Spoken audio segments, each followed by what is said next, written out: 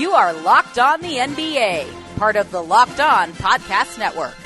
Welcome to your favorite day of the week. This is Locked On NBA. I am Anthony Irwin. I am joined, as always, by Adam Morris. Adam, the Nuggets won a big game. Their playoff chances are up to 48%. Are you feeling the excitement? I am feeling the excitement, and I'm back on the bandwagon. It took one game. I'm a believer.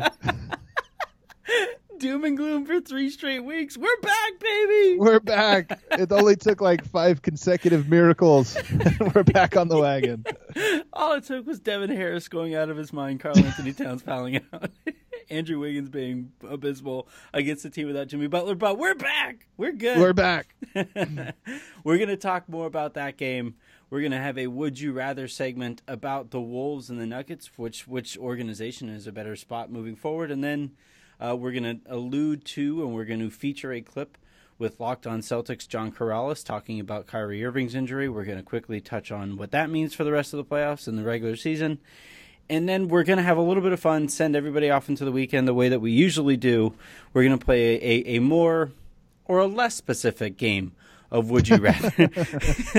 I've got some great ones for you. I'm really excited to hear your answer on. Yeah, and as Harrison will tell anybody who listens to us, I'm low-key evil, so I'm pretty excited about torturing Adam with a Would You Rather. All right, so as always, make sure you guys are following the show on Megaphone, Panoply, iTunes, TuneIn, Stitcher, Spotify, Alexa, all of those good places. Adam writes, he's the EIC of Denver Stiffs.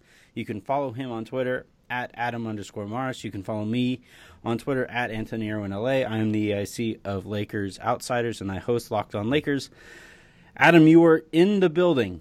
It was rocking. It was I shouldn't have been surprised. I by the crowd and all that thing, but I found myself like, wow, this city is really into this team. Has that been like a season-long thing, or is it just kind of built as the season went along? You know, Denver's a transplant city, and so as a result of being a transplant and very, very rapidly growing city, I think it's the second or third largest, quickest growing major city in America. And with that, you get a lot of like bandwagon fans and people that will show up to your games when evidenced things by are you going well. Hopping on and off of the bandwagon. That's right, I'm back on. No, but so Denver this year, the Nuggets have been more exciting than they have for the last several years, and I think right around the end of Bronco season, the Pepsi Center started to fill up quite a bit. So it's been good crowds this year, and it was a good crowd tonight. It was really fun to watch. I thought it kind of ushered in playoff basketball. I thought it was ugly. You could kind of see with some of the guys taking some of these shots that you can kind of see it holding on to their finger just a little bit longer because they're thinking about stakes when they're releasing some of this stuff. But the Nuggets pulled out a big one. And we kind of joked about Devin Harris needing to go off and not playing against Jimmy Butler and Karl Anthony Towns fouling out. But this is a statement win for an organization that kind of sort of needed one, I feel like. Well, this is 4 in a row for Denver, tying their season-long winning streak. And at a time when they need it, they basically needed to win out to make it into the playoffs, and that still is true, I believe. Mm-hmm. There was a lot of nervous energy in the building tonight, from the fans to the players, and I think it's one of those things. Energy is a funny thing because I think everybody could kind of feel just the tenseness. There was excitement, but it was also just this like tenseness in the building, and I thought both teams played that way. Mm-hmm. And you mentioned playoff basketball. I was talking with Matt Moore of the Action Network today after the game. Really great writer, great basketball personality. And he's talking about a comment from Danny Green in the 2013 NBA Finals where he said, you can't always play the style you want to play. You work all year to build an identity and do these things, but you can't always play the way you want to play. And I thought that was really the story of this game for both teams. Mm-hmm. Denver wanted to play a certain way. They're this high-powered offense, as is Minnesota, but both teams just couldn't make shots today. And both teams kind of had to. It's that famous Mike Tyson quote: "Everybody has a game plan till you get punched in the mouth." Mm-hmm. Well, I thought both teams were punched in the mouth. And Karl Anthony Towns actually punched in the mouth. There you go. And it was one of those things where everybody had to go to Plan B and just find a way to win. And for Denver, I think this has been the case for all 4 of their wins. All 4, 2 overtime games and a bunch of down to the wire games, or a couple of down to the wire games. They've really just had to find ways to win that aren't necessarily characteristic of themselves. I want to touch on Karl Anthony Towns and the Wolves stuff, and I'll just briefly make this point, and I'll let you keep going about the Nuggets. But it's still like I hold teams that have players that I like or that I think have super bright futures or are on the precipice of being superstars if they aren't already there right now. Giannis in Milwaukee comes to mind. Karl Anthony Towns in this example. And I just find myself like, yes, I understand ball movement's really important and all of these things, and that the modern NBA, you don't go to, you don't just throw the ball into the post. You don't go straight isolation. You move the ball around as much as possible. But I find myself screaming, I don't want Andrew Wiggins to have the ball. I don't want Teague to have the ball. I don't just run a couple pick and rolls and get the ball to Karl Anthony Towns, because good things are going to happen there. And I just think, I don't know if it's a matter of, I feel like they're both overthinking the game and oversimplifying the game at the same time. Does that make sense? Yeah, I think one thing that I've really learned about this season from covering the Nuggets and being inside locker rooms and all this stuff is when you have young teams, and even though Minnesota has a lot of veterans, they're Karl Anthony Towns, Andrew Wiggins, 2 of the most important players, especially without Jimmy Butler. Mm-hmm. They're young guys, and I think when you have young teams like this, it's easy to want the fully optimized version of a team. But it's just, again, it kind of comes back to this, everybody has a game plan until you're punched in the mouth. There's certainly ways I think that the Timberwolves could better utilize Karl Anthony Towns' skill set. But with young teams, part of the battle is that's just not ever going to happen. Very, very few teams are able to kind of get the most optimized version of themselves. And I think that's true of both the Nuggets and the Timberwolves this year. They're figuring out how to more frequently get to what works for them, but they're just I just think that's kind of what you live with young teams. And so yeah, and one of the other storylines for tonight, and really every time these two teams play each other, is who gets more shooting possessions, because both teams like to play big, skilled bigs, but big, and they both like to pound the offensive glass. Well, in this game and in the first quarter, Minnesota had 2 extra shooting possessions. Denver got 1 extra shooting possession in the second. Minnesota got 7 extra shooting possessions in the third. And I just thought that was really the biggest battle. I thought in the fourth quarter, Denver was able to kind of get the boards, and it's fitting that effectively the game winner of the game was a Nikola Jokic offensive rebound. Mm-hmm. But I really do think that was the key battleground for this game, and it was the key battleground for all of the games that they played this season, was who can get more shooting possessions and just more opportunities. Nikola Jokic is the most effective player I have ever seen who walks the way a child walks when they're told to go to their room. Like, I've never it's incredible. I pointed it out to my wife, and it just so happened that he was called for a foul, and he did like tantrum walk away from the referee. My wife just died laughing. I thought it was great. And it was an interesting game, real quick. One last note for him. 6 of 20. I think it was a bad game. Shooting. From him shooting. Finished 16, 14, and 9, so near triple double. But I'll say one area of growth for Jokic this year is that he doesn't go 6 for 20 last year. He goes 3 for 12. Yeah. And then he's done. And this is a year where I think he's really learned, especially in the last month, that the team needs him to score through hell or high water. And 6 for 20, some nights you have those and you just have to fight through it, and I thought he did that. That's a great point. That's a very good point. All right, when we come back, we're going to talk a little bit about these two organizations, because I feel like next year we might be having the same exact conversation that we're having under the same exact circumstances, because these two teams, these two organizations seem kind of aligned, and we'll get to that here in a bit.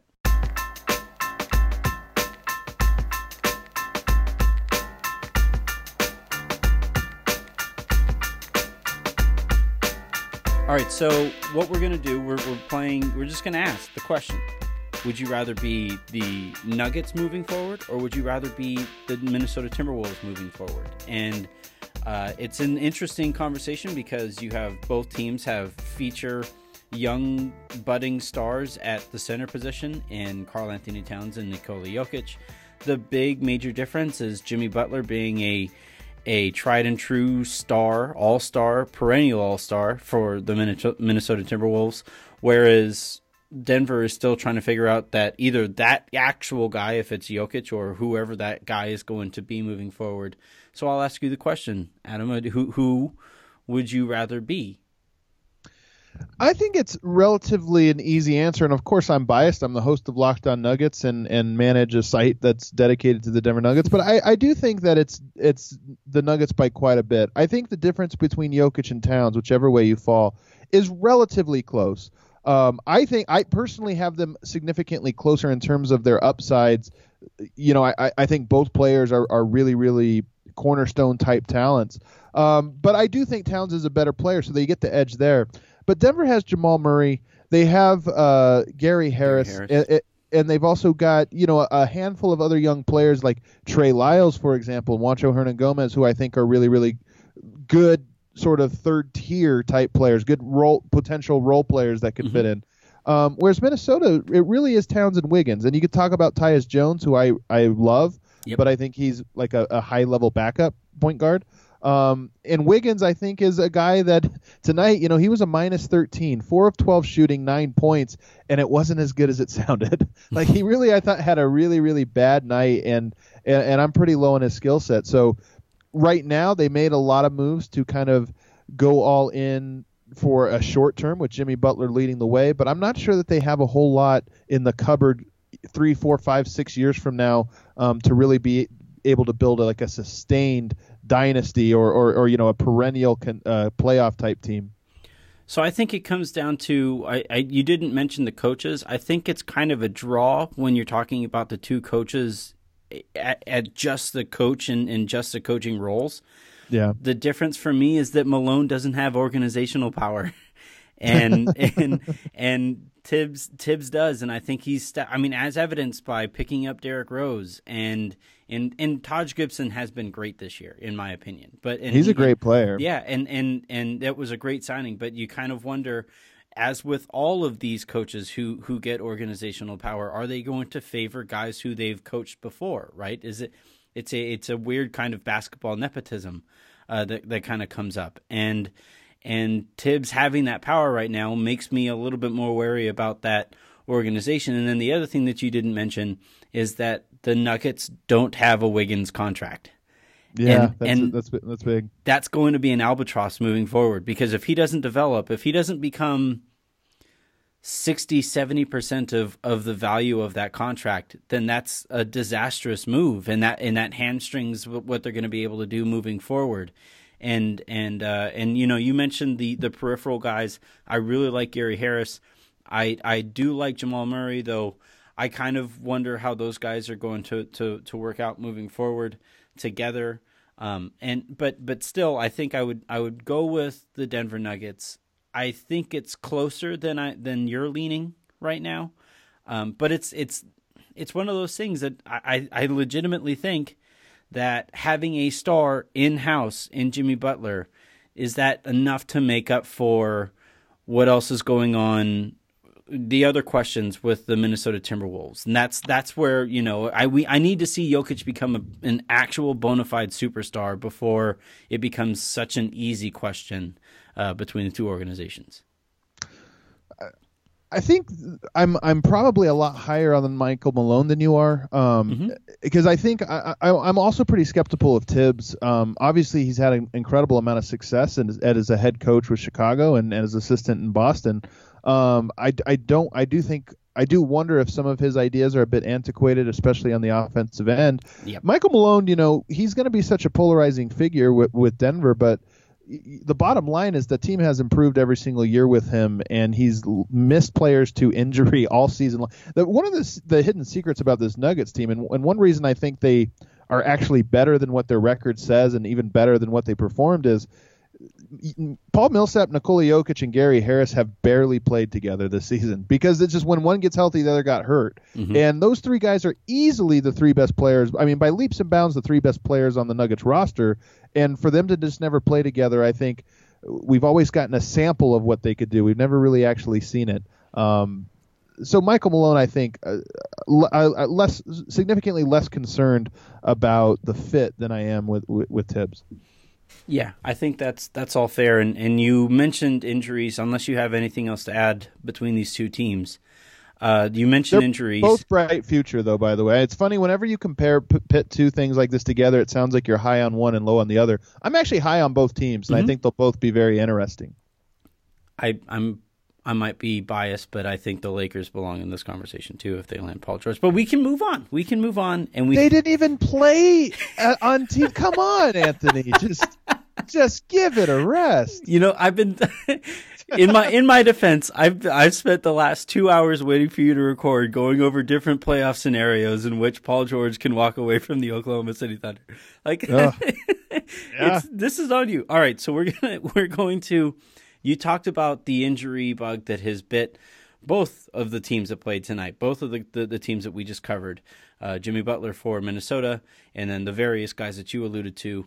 The injury bug bit not necessarily today, but it struck again for the Boston Celtics. So we're going to open up the next segment with a clip from John Corrales of Locked On Celtics. He's going to give the update and the background on what's going on with Kyrie, his analysis, because he is a local expert on a local story.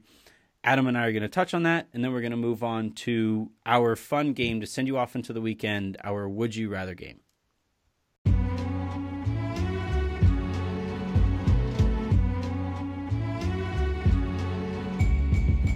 John Corrales here from Locked On Celtics to talk about the breaking Kyrie Irving injury news. He is going to have surgery on his left knee to remove screws that were implanted in 2015 when he fractured his patella.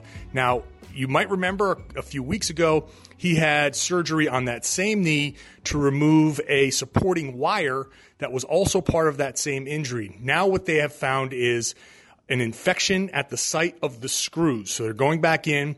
They're going to take the screws out. They're going to clear up the infection. The Celtics say his knee is structurally sound, but it's going to take 4 to 5 months for everything to recover and for him to get back to playing basketball. The Celtics' focus has always been on next season, especially after the Gordon Hayward injury. But now they definitely will not have Kyrie Irving back for the playoffs. After the initial surgery, they had thought maybe he'd return at some point in the first or second round.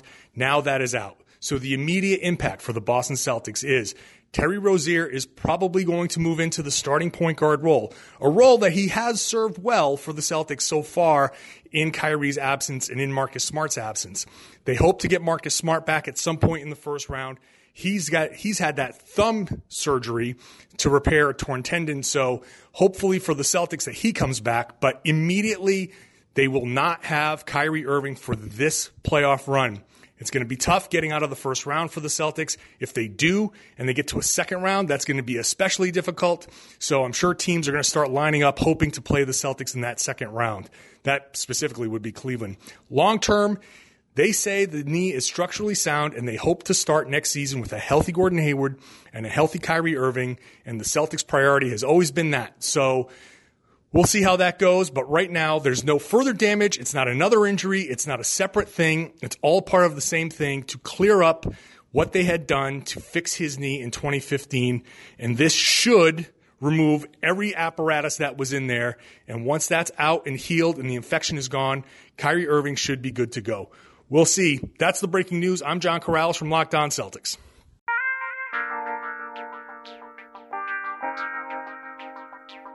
All right, so you heard from John Corrales about everything going on with Kyrie. Just really quickly, Adam, how do you think this, in my opinion, doesn't really affect it, because I didn't see the Celtics as a legitimate threat to really anybody in the Eastern Conference. It still, to me, comes down to LeBron, because the Eastern Conference remains the Eastern Conference. Well, it affects it in that we all wanted to see Kyrie in a playoffs suited up in green. I think it affects everybody's sort of enjoyment of the postseason, especially with Eastern Conference basketball. So, but the other thing, and this actually, you never want to say it's a blessing in disguise, because it's certainly not that. But one bright side for it was, I was with you. I thought Boston was a team that was really playing closer to their potential than most.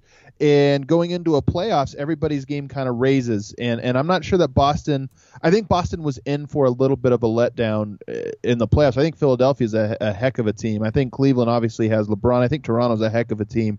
And then there's some other teams that have some guys that really can make a series interesting.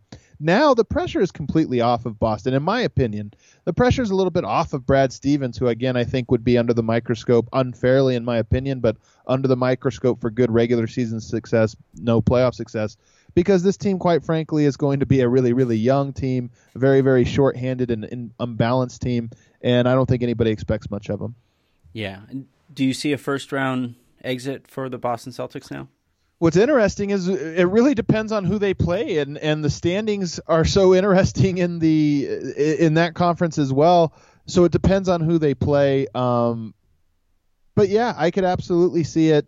I just don't think that they are that good. And again, I think they're one of the teams that execute so well. Well, in the playoffs, everybody's going to execute a lot better, and I'm not sure that they have another gear they can go to, especially without Kyrie Irving.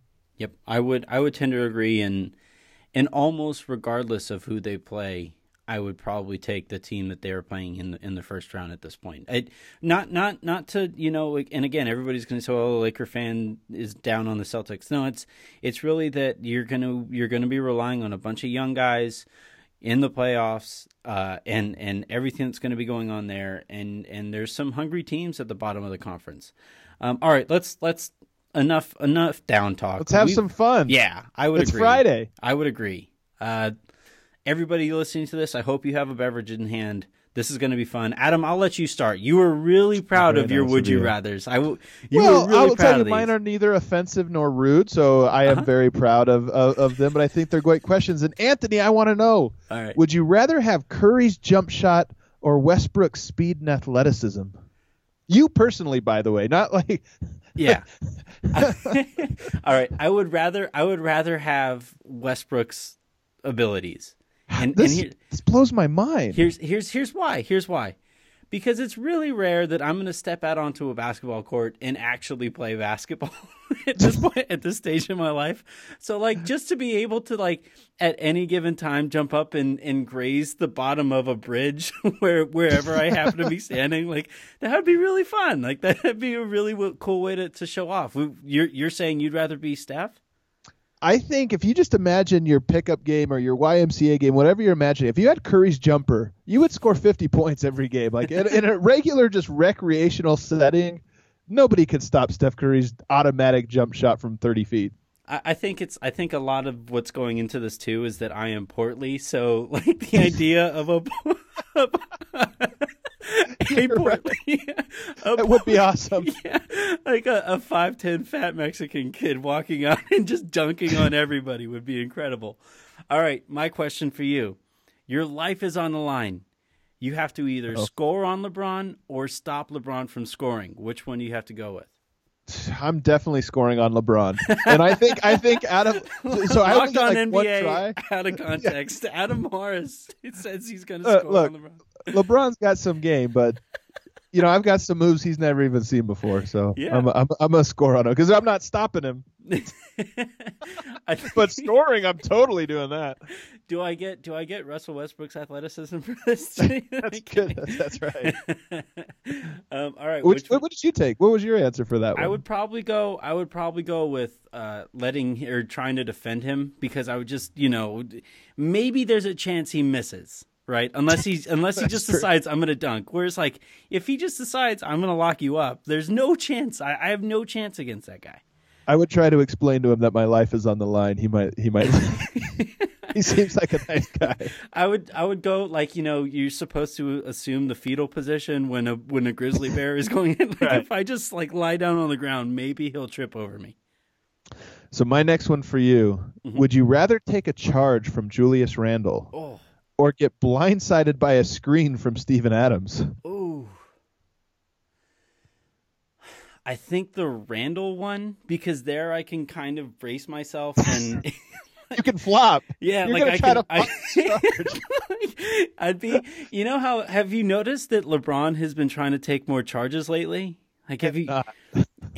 watch him try to take one. Like, before anybody's even close to him, he's falling backwards. And that would be me. Randall takes one dribble at half court, and I'm on the ground. Whereas with Steven Adams, there's no avoiding it. I'm getting hit really hard by a really big dude. Which would you go with? I think the charge, too, for the same reasons you said. There's a video on YouTube of Steven Adams setting screens, blindside screens. It's like, he actually, I think, enjoys it. Like, he looks for people whose heads are turned. It's like, oh, I'll go set it. Even if it doesn't matter, the screen does nothing. It's just like, ooh, a chance to go knock somebody, ring somebody's bell. So that looks to me like it could have long-term effects on me. Whereas the Randall one, I think I'd get over in a week or two.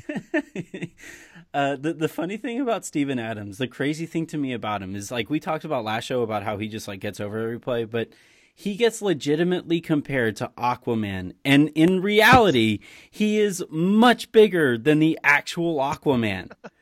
That's right. The crazy thing. All right, my final question, my final would you rather. You have to spend the rest of your life debating basketball with a Kobe stan. Oh, God. Or an obnoxious know-it-all who just doesn't let you make a point. What's the difference? The Kobe stan doesn't know anything. The Kobe stan, I guess. I mean, you're basically asking like a Skip Bayless versus a Kobe stan or something, and I'm gonna go with the Kobe stan. Kobe stans are very annoying, but nobody takes them seriously. I think I would probably go with the Kobe stan as well. Like, there's nothing worse. You're smarter than me, and you at least let me make a point here every so often. Was like a Kobe stan, like, at least I know going into it that, all right, I got this over that person. I get the appeal to Kobe. He's awesome. Like, yeah. I really enjoyed Kobe's tenure, but yeah, the Kobe stan thing is pretty funny. Most people that are really, really love Kobe are really, really bad to play basketball with. That's my experience. That's anecdotal, but that's my experience. Yeah, I mean, it's just like people who really like Steph probably shouldn't be shooting like Steph. And they yell Curry, Curry, Kobe. They airball a 30-footer. Great. We do. It's cool that we have that just straight transference of utterances while you shoot. All right, that'll do it for this episode of the Locked On NBA Show, Friday edition. As always, follow Adam on Twitter at Adam_Morris. You can find him on Locked On Nuggets and at Denver Stiffs. You can follow me on Twitter at Anthony Irwin LA and Locked On Lakers and Lakers Outsiders. Hope you guys enjoyed this. We try to have a little bit of fun. Crazy week ahead of us. It's going to be insane. The Western Conference, you have 4 teams within a single loss of each other. So make sure you guys are following and come here to Locked On NBA and follow your various Locked On teams as you're getting ready for the playoffs. All that good stuff. Thank you, Adam. Thank you, everybody, for listening. And we'll talk to you again next Friday when we have the full playoff picture ahead of us.